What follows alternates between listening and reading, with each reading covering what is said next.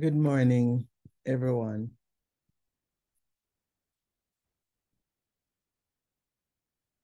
Good morning, everyone. It is indeed a pleasure. This morning I reflected on the task at hand, and I was so reminded of the fact that it was indeed a privilege. It was God who chose me. I couldn't have chosen myself, and I wouldn't have chosen me.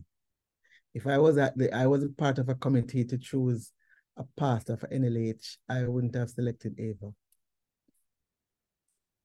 But God saw fit to do that. And so this morning, I just want to thank him and welcome the presence of God in our lives, which has already been done. And so, Father, I thank you this morning that, Lord, the words I am about to speak, Lord, are your words. You have tailor-made them, Father, for your people. So, Lord, let every word be spoken, be received in the manner in which it was spoken. Father, I thank you for your love towards your people. And Lord, I pray that each and every one of us this morning will experience your love. And for those of us, those who weren't able to join us this morning, Father, I pray that wherever they are, God, that they too will experience the hope that comes from you, our sovereign Lord. Father, I pray for the sick of NLH, the members of NLH who are not well this morning. I pray for your healing touch this morning. I pray that you will touch them, Father, and cause them to be healed because you have touched them. Father, I thank you, Father, for hope, that hope will come and hope will change the very atmosphere of everyone represented here and for those who are not with us this morning. Father, we just give you thanks and we bless your name. In Jesus' name we pray. Amen. So as was shared earlier, we are in the Advent season. And in the Advent season, there is a wreath with 4 candles, 3 purple candles, and you'll find another one with a pink candle, or it may be a rose pink or a red, but it's 3 purple and a pink candle. The 4 candles represent the 4 Sundays of Advent, and as I said before, Advent begins today. So the 4 Sundays before Christmas. So it varies from year to year. But they symbolize hope, which I'll be speaking about today, which is one of the purple candles, peace, joy, and love. And ever so often you'll see an interchanging of peace to faith. I want to also share with you the history of Advent. Advent is the beginning of the liturgical calendar of the church. It is a period of 4 weeks, as I said, before Christmas. According to Dietrich Bonhoeffer, the celebration of Advent is possible only to those who are troubled in soul, those who know themselves to be poor and imperfect, and those who look forward to something greater to come. So in essence, what he's saying, the type of people who want to celebrate this would understand their need for Christ's birth and for his return. The word Advent is derived from the Latin word adventus, meaning coming or arrival, which is translated from the Greek word parousia. It is a period of both reflection on the historical event of Jesus' first birth or first coming in his birth in Bethlehem, and the anticipation of his promised return in the future. During the season of Lent, or Advent, Christians engage in various spiritual practices. This is the time we get to pray and to read the scriptures and to reflect as we prepare our hearts for the celebration of Christ's birth and as we prepare our hearts for the celebration of his return. So I want you to recognize that this morning that we are not just here because it is a thing to do. We come this morning anticipating, but we also come commemorating something that happened and anticipating something to come.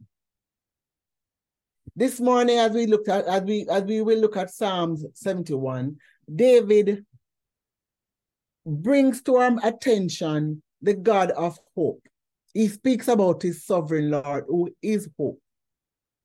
According to Al Lindsay, man can live about 40 days without food, about 3 days without water, about 8 minutes without air, but only for 1 second without hope. Every time we see someone committing suicide or it is hopelessness. Hope has been removed and they cannot see beyond. So this morning I want to present to you the one who is hope, the one from which hope originates. So when we speak of the Father, we do not speak of him just having hope the way we have hope. No, he is the epitome of hope. It is from him hope comes. So the idea this morning that I want us to look at through Psalm 71 is that David is saying the sovereign Lord is my hope. And I pray that you and I will truly know God so that we can confidently look to him for everything. So this morning, Karen read verses 5 to 6, and I want to expound a little bit more on all 24 verses, but the emphasis will be on verses 5 and 6 that Karen read.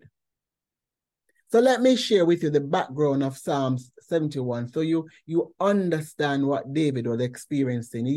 He was writing because he was going through trials. Scholars believe that Psalm 71, as I said, was written by King David. And he wrote Psalm 71 when he was an old man. So it wasn't a young man. It was an old man having experienced life. It was an old man who have experienced God. And so he wrote this psalm when he was removed from his throne by his son, Absalom. You can go back to 2 Samuel 15, 16, and 17 to read the story of Absalom. Absalom is David's son who held a grudge against his brother and killed his brother because his brother raped his sister Tamar. Absalom became upset with David because David did not do what Absalom thought he should have done. Absalom thought that David should have either killed his brother or to cut him off, but David didn't. David extended grace, and Absalom was upset. So he literally built an army to destroy his father and to dethrone his father David. And so here in Psalm 71, we hear David's heart as he runs from a son who is hunting him. But what I realized in Psalm 71 is that despite David's problem, David kept his focus on God. And that is something I think you and I can learn. That despite the situations that we're going through, despite the hardship, the trials, and the afflictions of life, we can, like David, choose to focus our hope on God. So David cried out to the sovereign Lord, and he expressed his deep trust, hope, and confidence in the only one who has the power to deliver and rescue him. And David mentions to God, he says, you have been my rock, my fortress, my refuge, my deliverer from youth. So in essence, David is saying to us, I know of this God. I've experienced him before. I've seen him at work before. David ends the Psalms with shouts of joy and songs of praise and thanksgiving for God's faithfulness, salvation, and righteousness. So we recognize that from David's perspective, as he wrote, even though he was in affliction, he wrote Psalm 71 to convey to you and I, the readers, that this psalm is a message of hope. In essence, David says, when you lose hope, come read Psalm 71. When you need to find hope, come learn in Psalm 71 what it feels like to have hope when you are in tribulation, you are being afflicted, you are going through challenges and trials. In verse 1, David declares, according to NLT version, "O Lord, I have come for protection. The NIV says, in you, Lord, I have taken refuge. The Amplified Version says, in you, O Lord, I have put my trust and confidently taken refuge. The statements I have come, I have taken, or I have put are present perfect tense. And these are used to express an action that began in the past, but now has relevance in the present. So in essence, David is saying, Lord, I have come for protection. Meaning that it's not the same day. He's saying that I am here now, Lord. He could have said, Lord, I am here. I have come says it's a journey that David is on, and he has now arrived. He recognized that God is the one who protects. He recognized that God is the refuge. He recognized that God is the one he can trust. But this was not an overnight decision or an overnight thought or an overnight revelation. It was something that a journey that David has been on for a while. And he got to the place that he can express, I have come. I have taken. It's a choice he has made. It's a decision that he has made. And he said, I have chosen this morning to put my trust in you. I have chosen to confidently look to you as my refuge. Because there is a because. The statement, I have come, I have put, I have taken, reveals three key aspects. It reveals David's conscious and deliberate act to trust in the sovereign Lord for protection and no one else. David's trust in God is not a passive action. It's not a passive reliance.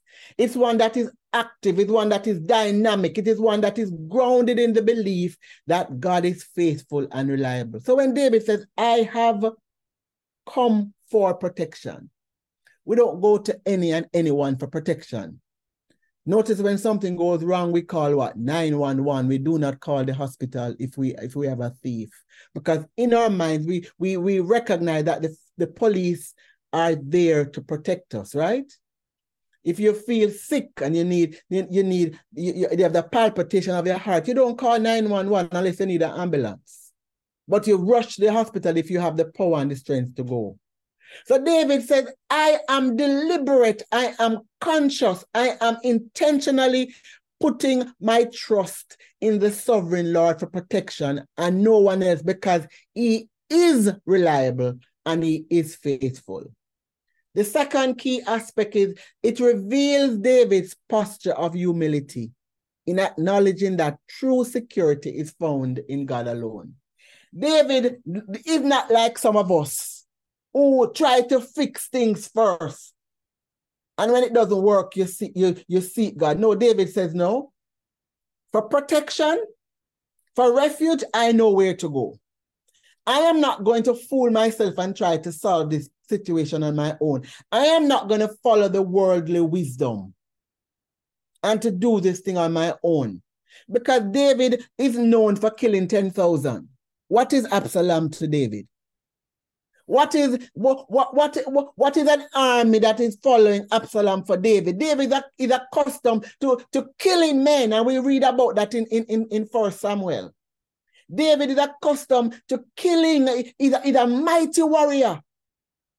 So for him to be running from Absalom and trusting in God, he's speaking volume. He's saying, God, I'm not going to take this thing up in my own hands.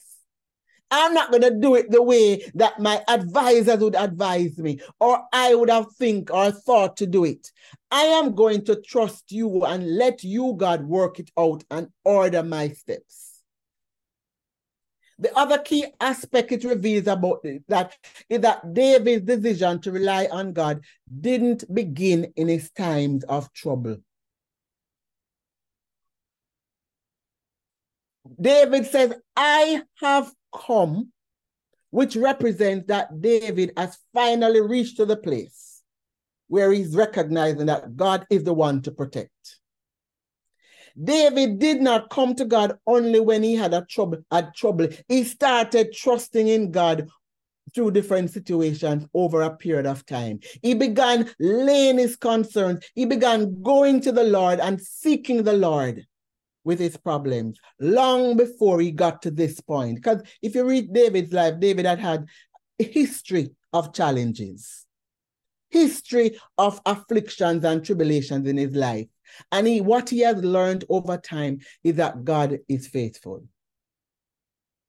You and I, this morning, as I heard Karen pray, she prayed for the body of Christ, and she prayed for us here on the line, that those of us who are going through challenging times, she prayed that we will know the hope that God offers. And I pray the same thing for you myself this morning, that we will seek God today, not when the trouble become hotter, because they say when there are times when the fire gets so hot, you can't even think. If your foundation was not set then, you do not know where to turn. So David's decision to rely on God didn't begin in his time of trouble. It's a decision that he made in the past that was now relevant. Making God our protection is not something that we only do today, as I say, when we need him. But we make it today when the fire is not hot, so that when we need him, we already have the history of knowing who he is and being with him. The fourth key point that I recognize with David's statement is that it reveals that David had a profound and intimate understanding of God's attributes and character, which enabled him to rely on God as a source of hope. In essence, David is expressing that God has been and is his choice in times of need. Because David would have been through enough to know, I have done it my way. Frank Sinatra, I've done it my way. David said, I've done it my way. I've tried it my way. I have taken matters up in my own hand. I have used the wisdom that I have because I am wise on my own, but I've recognized that the best wisdom, the best guidance that I need is one that comes from the one who is the source of my hope. So I ask you this morning, who or what do you rely on? Who or what do you turn to? Who or what is the source of your hope? Psalm 71 for us revealed to us that David is declaring in verse 1, the Lord is his refuge. And in the B1b, you hear David says, let me never be put to shame. David is grappling with the idea that his decision to put his trust in God could result in him being brought to shame.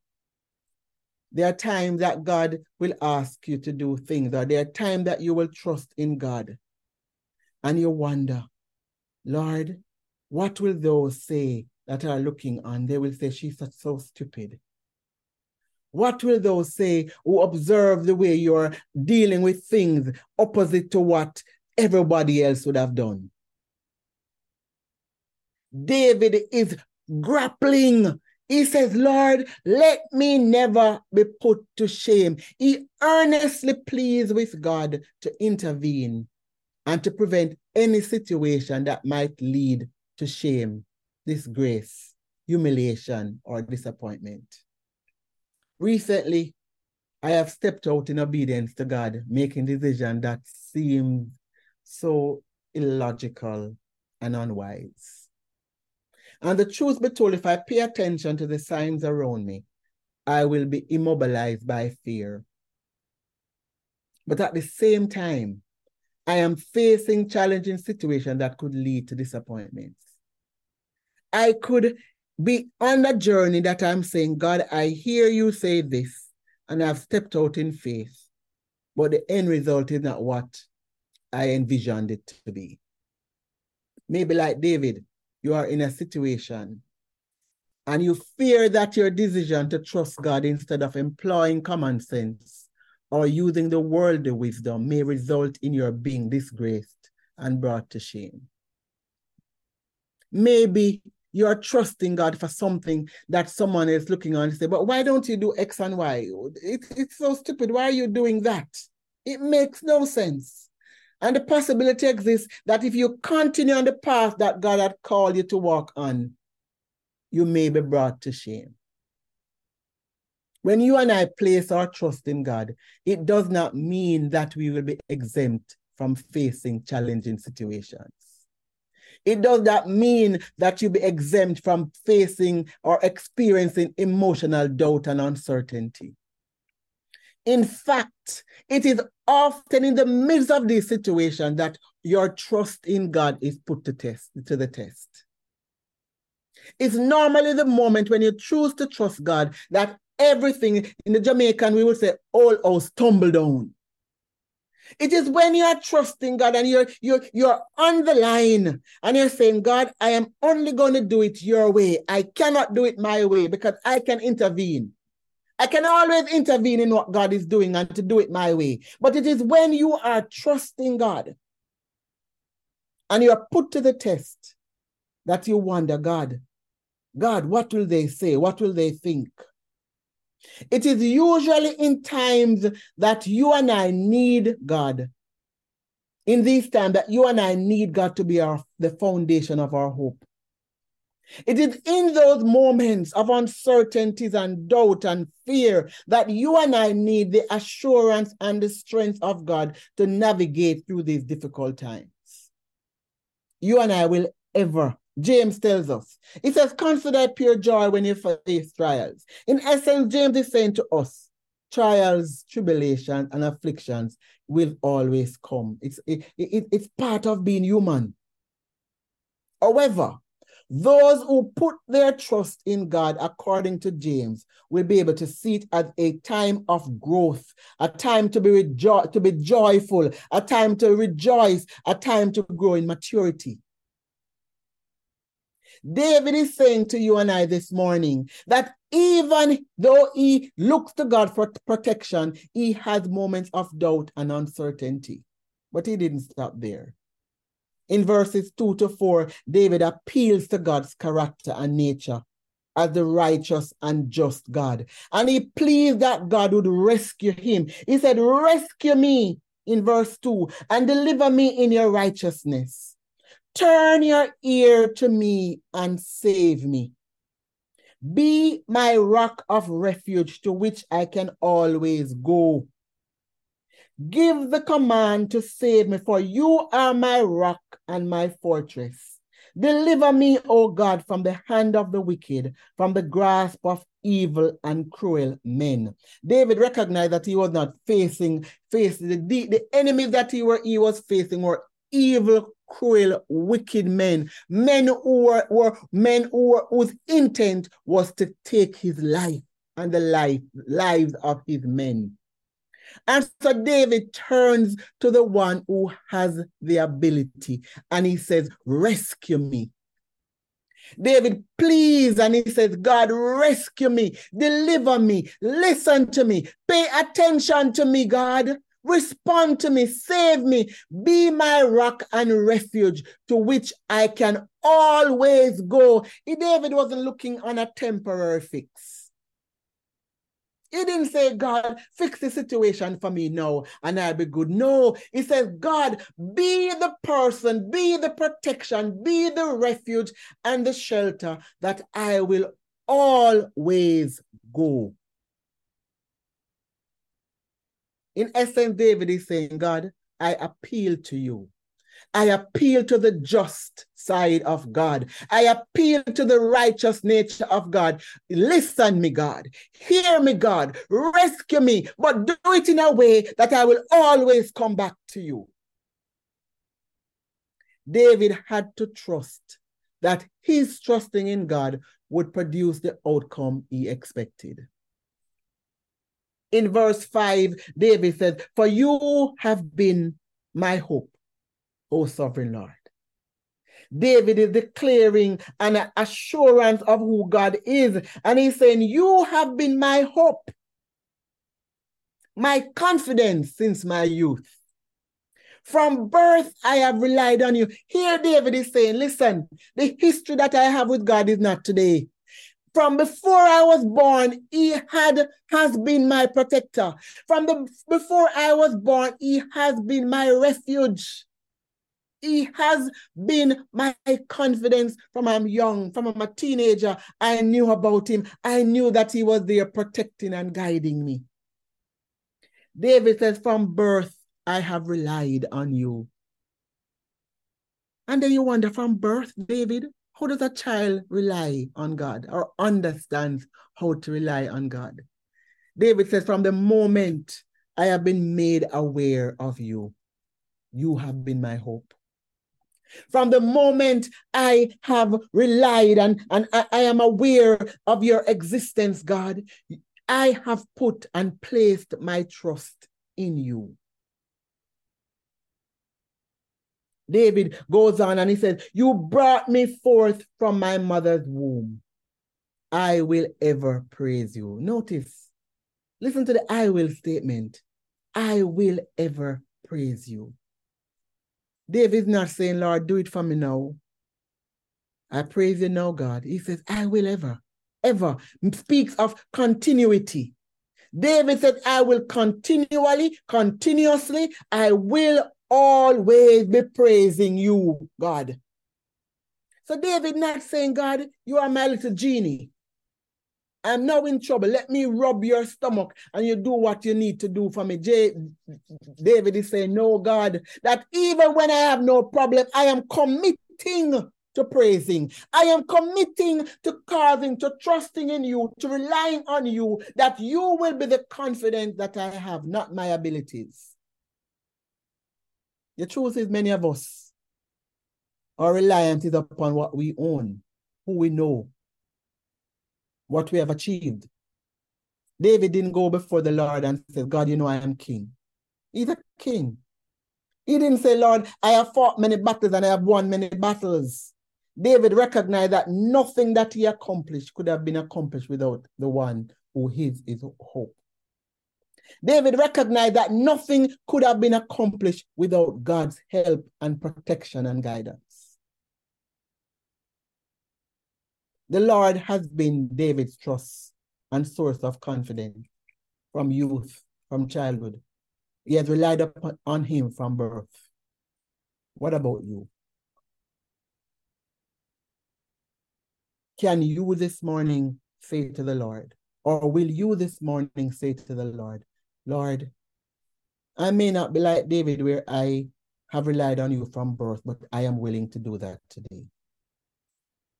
Will you, like David, recognize that when the only one who can do what needs to be done is the sovereign Lord?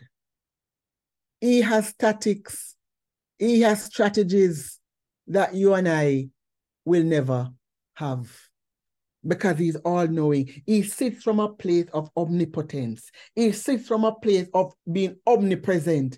He sits from a place of knowing, being omnibenevolent. He sits from a place of being omniscient. And so he has a perspective that you and I will never have without him guiding us.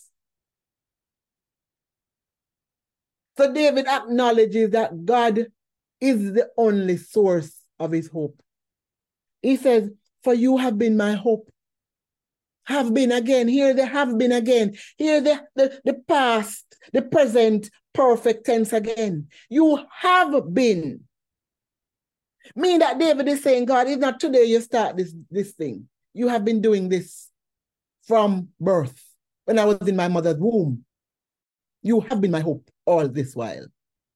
In essence, David is emphasizing that there is no one on whom he can rely on, or on whom or who is reliable and trustworthy as the Lord is. David had a deep personal understanding of God's attributes and character. And you hear as he appeals and pleads to the different things in God, it speaks to the attributes of God. And in doing that, David revealed to you and I this morning, readers of Psalm 71, that God is uniquely qualified and reliable to be the source of our hope. David sends a message many years ago to you and I this morning to say, God is uniquely qualified to be the source of your hope. God is uniquely reliable to be the source of your hope. Will you trust in him? Will you rely on him? Will you depend on him? Will you allow him to be your refuge, your strength, and your protector? David appeals to God's character. And we see through David that God is unchanging. In a world where circumstances and people may change, God's eternal, unchanging, and steadfast nature, seen in Isaiah 40:28 and James 1:27, provides a foundation of hope. God does not change. He is the same today, he is the same yesterday, and he'll be the same forever. So he is a God who loves and protects and guides and is faithful yesterday, today. The same God he was to David, the same God he was to Abraham, is the same God he is to you today. That is the hope that you and I have today. But David didn't stop there. He showed us in verse 1 that God is trustworthy. David states, and he said, I will put my trust in you. Why would you put your trust in someone who is not trustworthy? In putting his trust or declaring that he will put his trust in God, David is explicitly stating to you and I, God is worthy of your trust. You can trust him with all your problems. In verses 1 and 7, David reveals to you and I this morning that God is a strong refuge. David sought God for shelter, protection, and security from his enemy. Absalom's army was a very large army, larger than David's army. So why would David seek the refuge of someone who is unable to be the protection and the security that he needs? In verse 3, David reveals to you and I that God is a rock and fortress. He appeals to God to be his rock of refuge to which he can always go. I watched a video about maybe a month ago. Quite profound and sobering. In it, the person showed us a house, a beautiful home, large property. And then she burst our bubbles by saying to us that within 100 years, that house will no longer be around. The occupants will no longer be around. The furnishings will no longer be around. Because someone within 100 years will occupy that space. They will either tear that building down or they will renovate that place in a way that it doesn't look the same. There will be new furnishings. There will be a new car parked in the garage. And the persons who will live there 100 years before will no longer be remembered. In essence, what I got from that is that you and I spend our time, or the majority of our time, trying to gain something that is temporary. We work hard for our degrees. We work hard to maintain our jobs and to climb the rank. We work hard to buy our first car, and then we aspire for a better car, and then we work harder for that car, that brand name car that we have always dreamt about. We do the same thing with our homes. We want to live in that neighborhood. But the truth be told, all of that will be no more in a very short while. Because most of us will never live. In another 100 years, all of us on this line, we will not be around. And David is saying to us this morning, put your hope in someone that you can always go to, not your home, not your car, not your degrees, not your job, not your family, not your children, but to someone who, because of his nature, is unchanging, is trustworthy, he has the ability, is uniquely qualified to be the person to which you can always go. And so David this morning through Psalm 71 is saying to us that there are attributes and characteristics of God that makes him qualified to meet your needs, to help you with your problems, to walk with you through your times of trials and tribulations. And David through Psalm 71 says to us this morning, you need to know this one, the sovereign hope, the one who gives us hope, the source of our hope. But David didn't stop there. In verses 2 and 24, he pleads to God to rescue him in his righteousness. And he tells of God's righteous acts of putting to shame those who conspire to hurt or to harm him. In essence, David is saying to us, God is the righteous Savior. In verses 2, he tells us that we're not serving a God who is dead, but we're serving a God who is alive. And not only is he alive, but he listens, he pays attention to your needs and to your cries and to your appeals and to your pleas. He hears you when you call.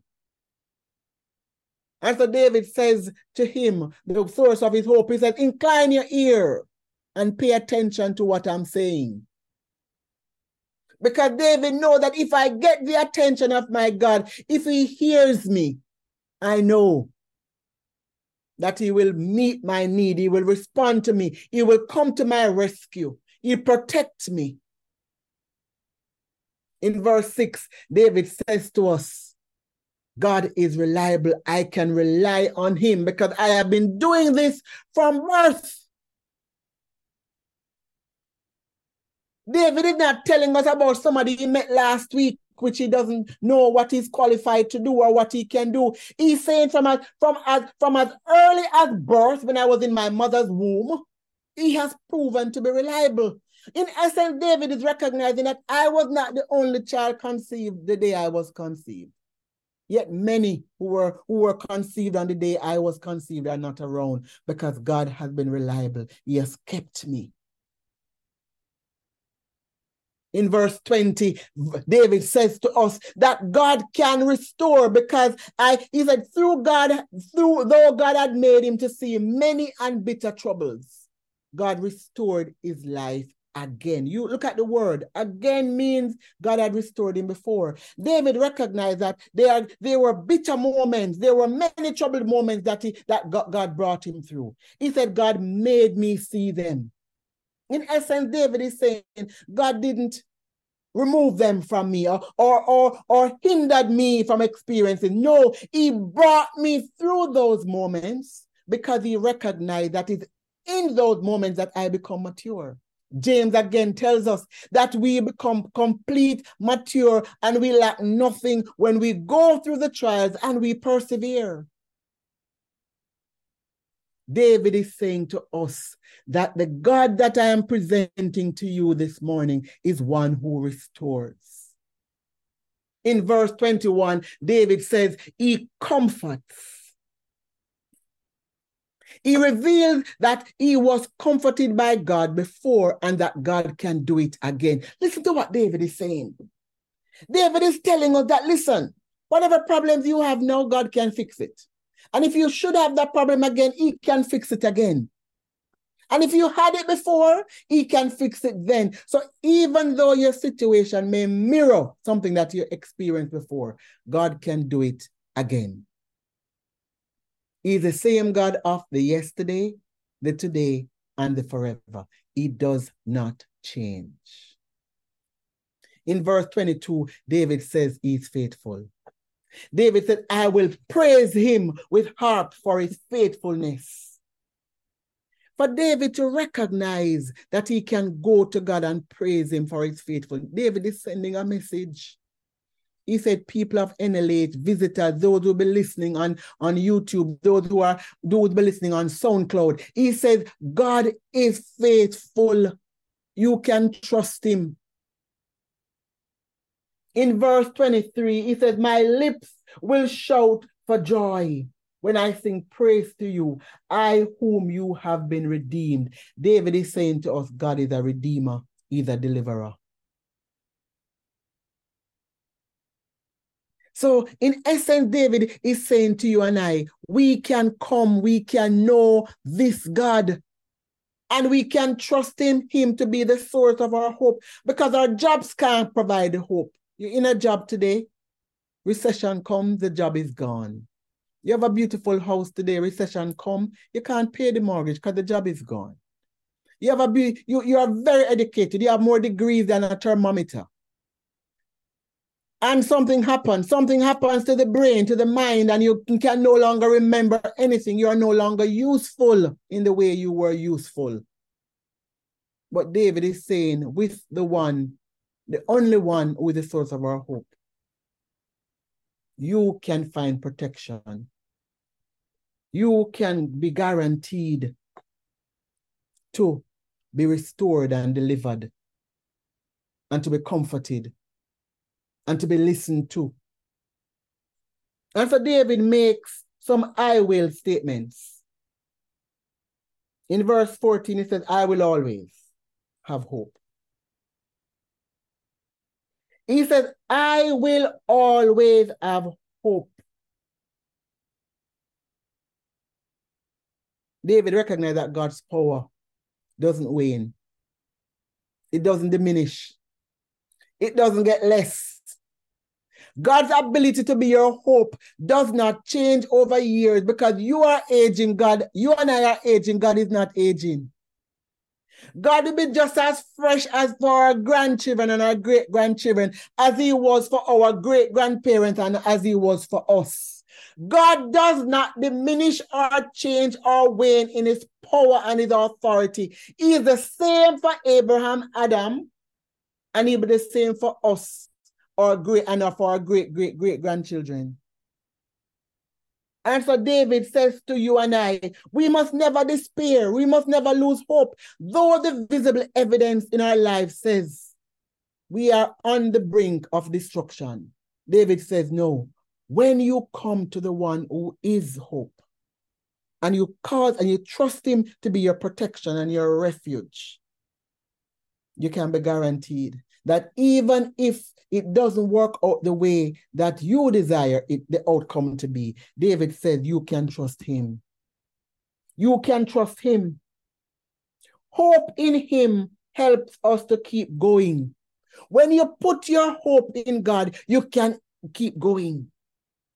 The trials are there, the tribulations are there, and the truth is, it's either you're in a problem now, you're just coming out of one, or you're entering one, because it's a human cycle.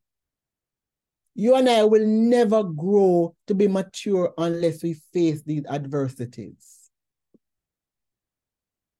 But we do not face them alone once we make God our hope. We do not face them alone once we make God our restorer, our deliverer. Once we recognize that he is faithful. And so David says, I will praise you more and more. David is not saying in the same verse 14, I am not going to praise you now because you deliver me. I am going to praise you more and more. There will be this continuous praise that is rising up out of me because I know who you are. It says, my mouth will again tell of your righteousness. I will, in verse 16, it says, I will come and proclaim your mighty acts. So David says, God, I will not be silent. I'm going to sing praises. I'm going to shout. I'm going to declare your mighty acts. I'm going to tell everyone. I'm going to proclaim your righteousness. I will not be silent. And the truth be told, many of us, when God has delivered with us, we remain silent because we're private, because we're confidential. And we do not testify of the faithfulness of God for others to know that God has done it for you and he can do it for me. So this morning I ask you, what are you in need of? Are you in need of the comforting God? Are you in need of the God who restores? Are you in need of the God who redeems and delivers? Are you in need of the God who is trustworthy? Are you in need of the God who is the righteous Savior, the rock and fortress that you and I need? Because no one can come against a fortress.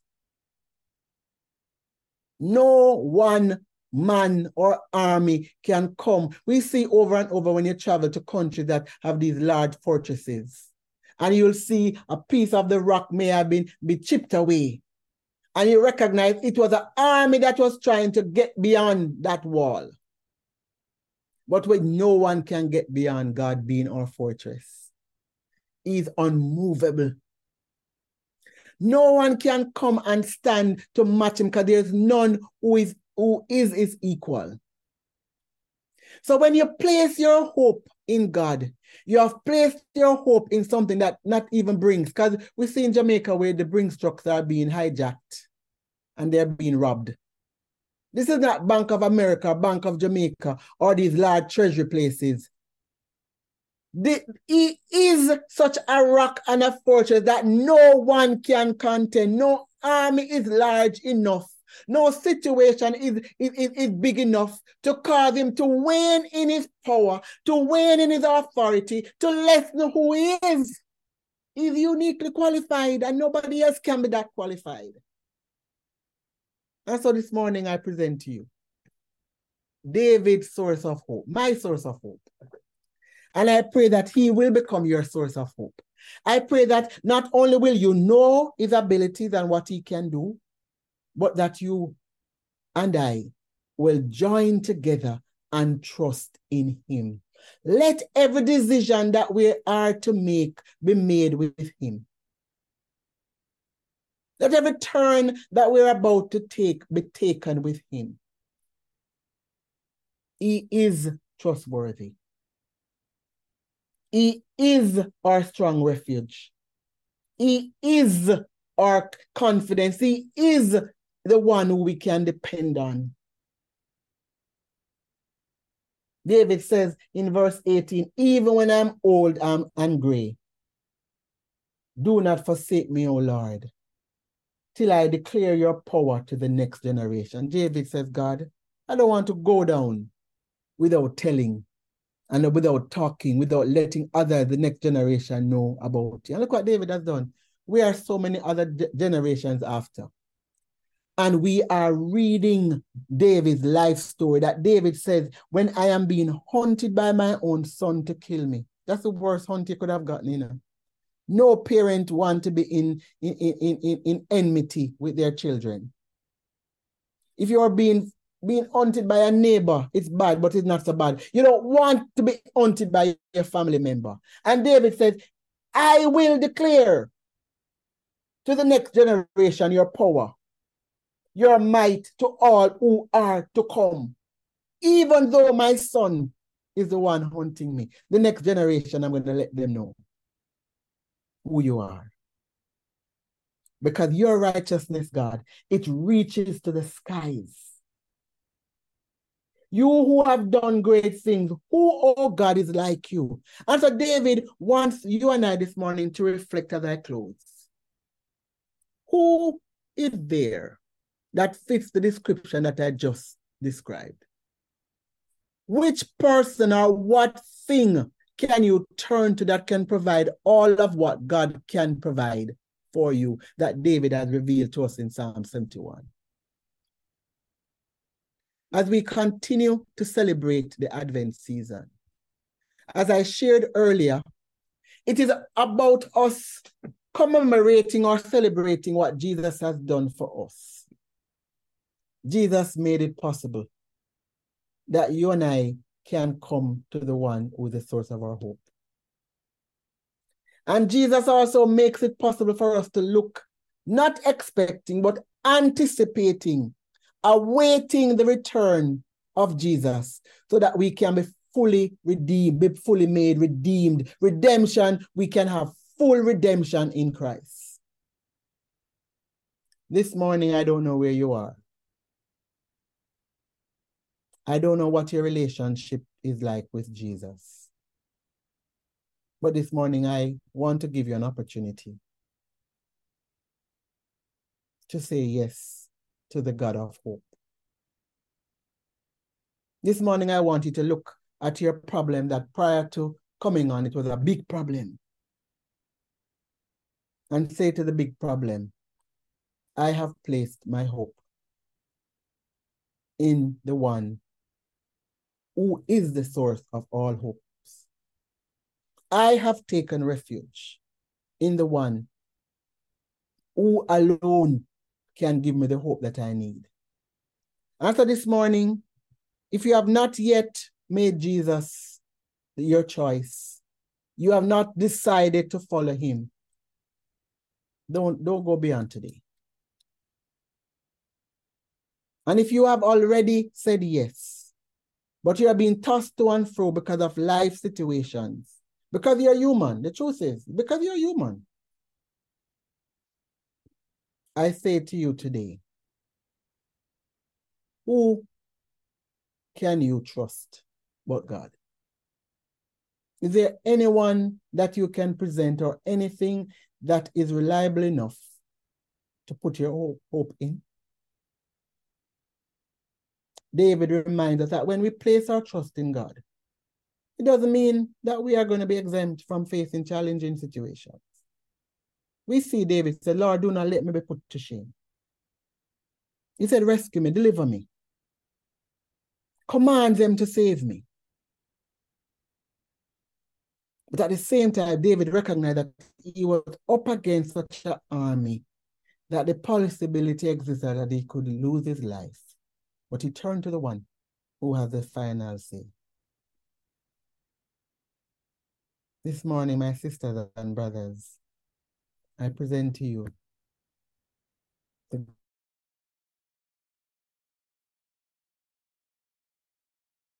God will not change tomorrow because you hope in him, but I can guarantee you that your foundation is more secure.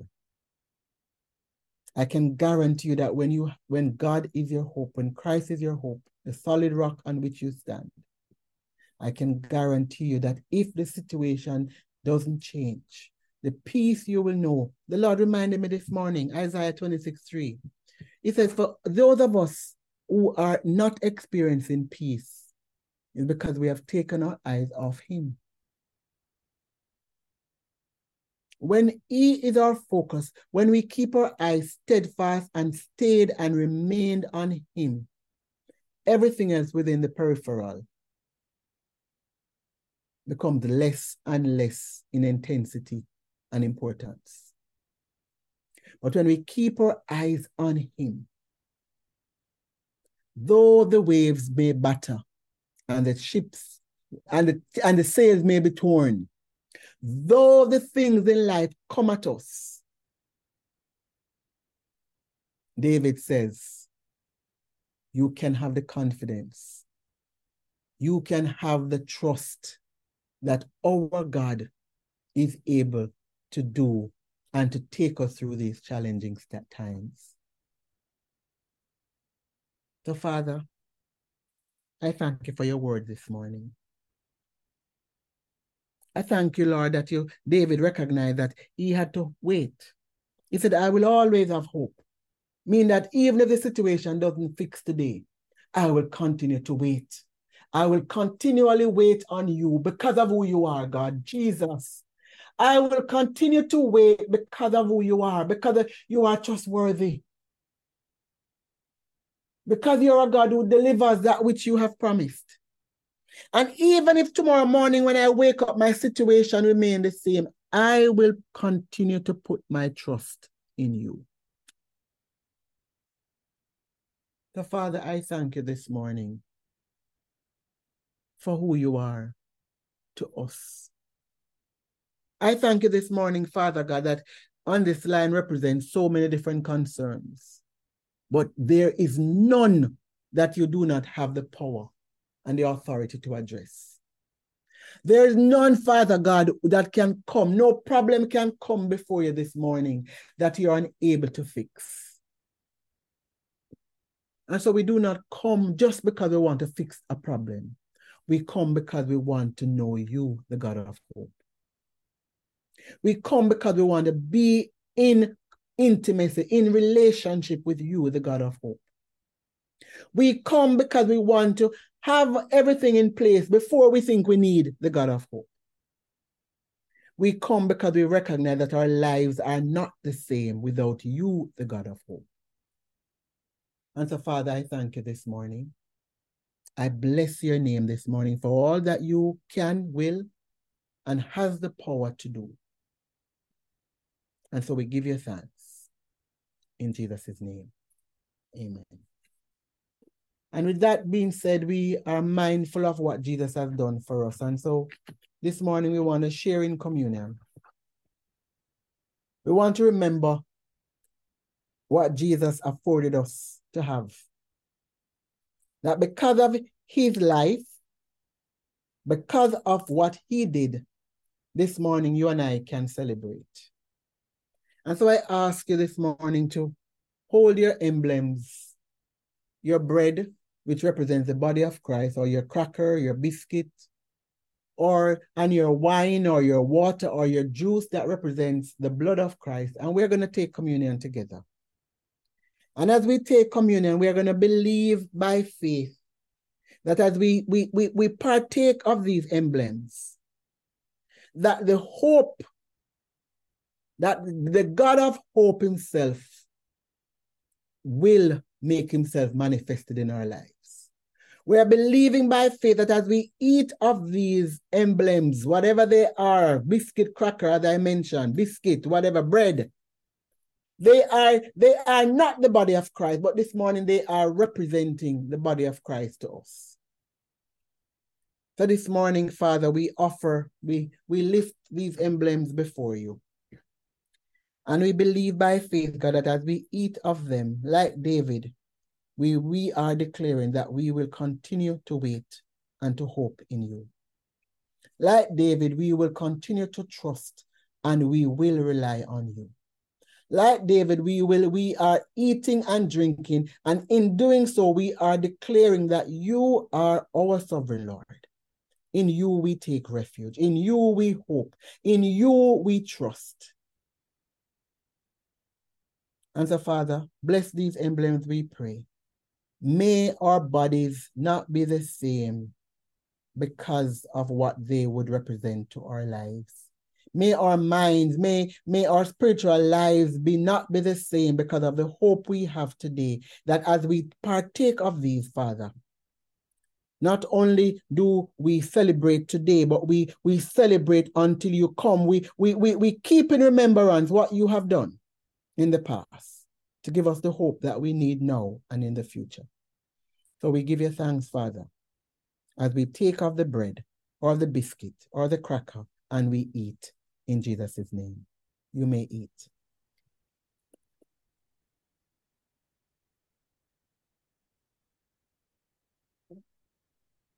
We also likewise, Luke 22 tells us that when he's finished, he took the cup. And he said, "This is my blood, which was shed for you. My body was broken for you, but my blood was shed for you. May we drink in remembrance of what Jesus has done for us."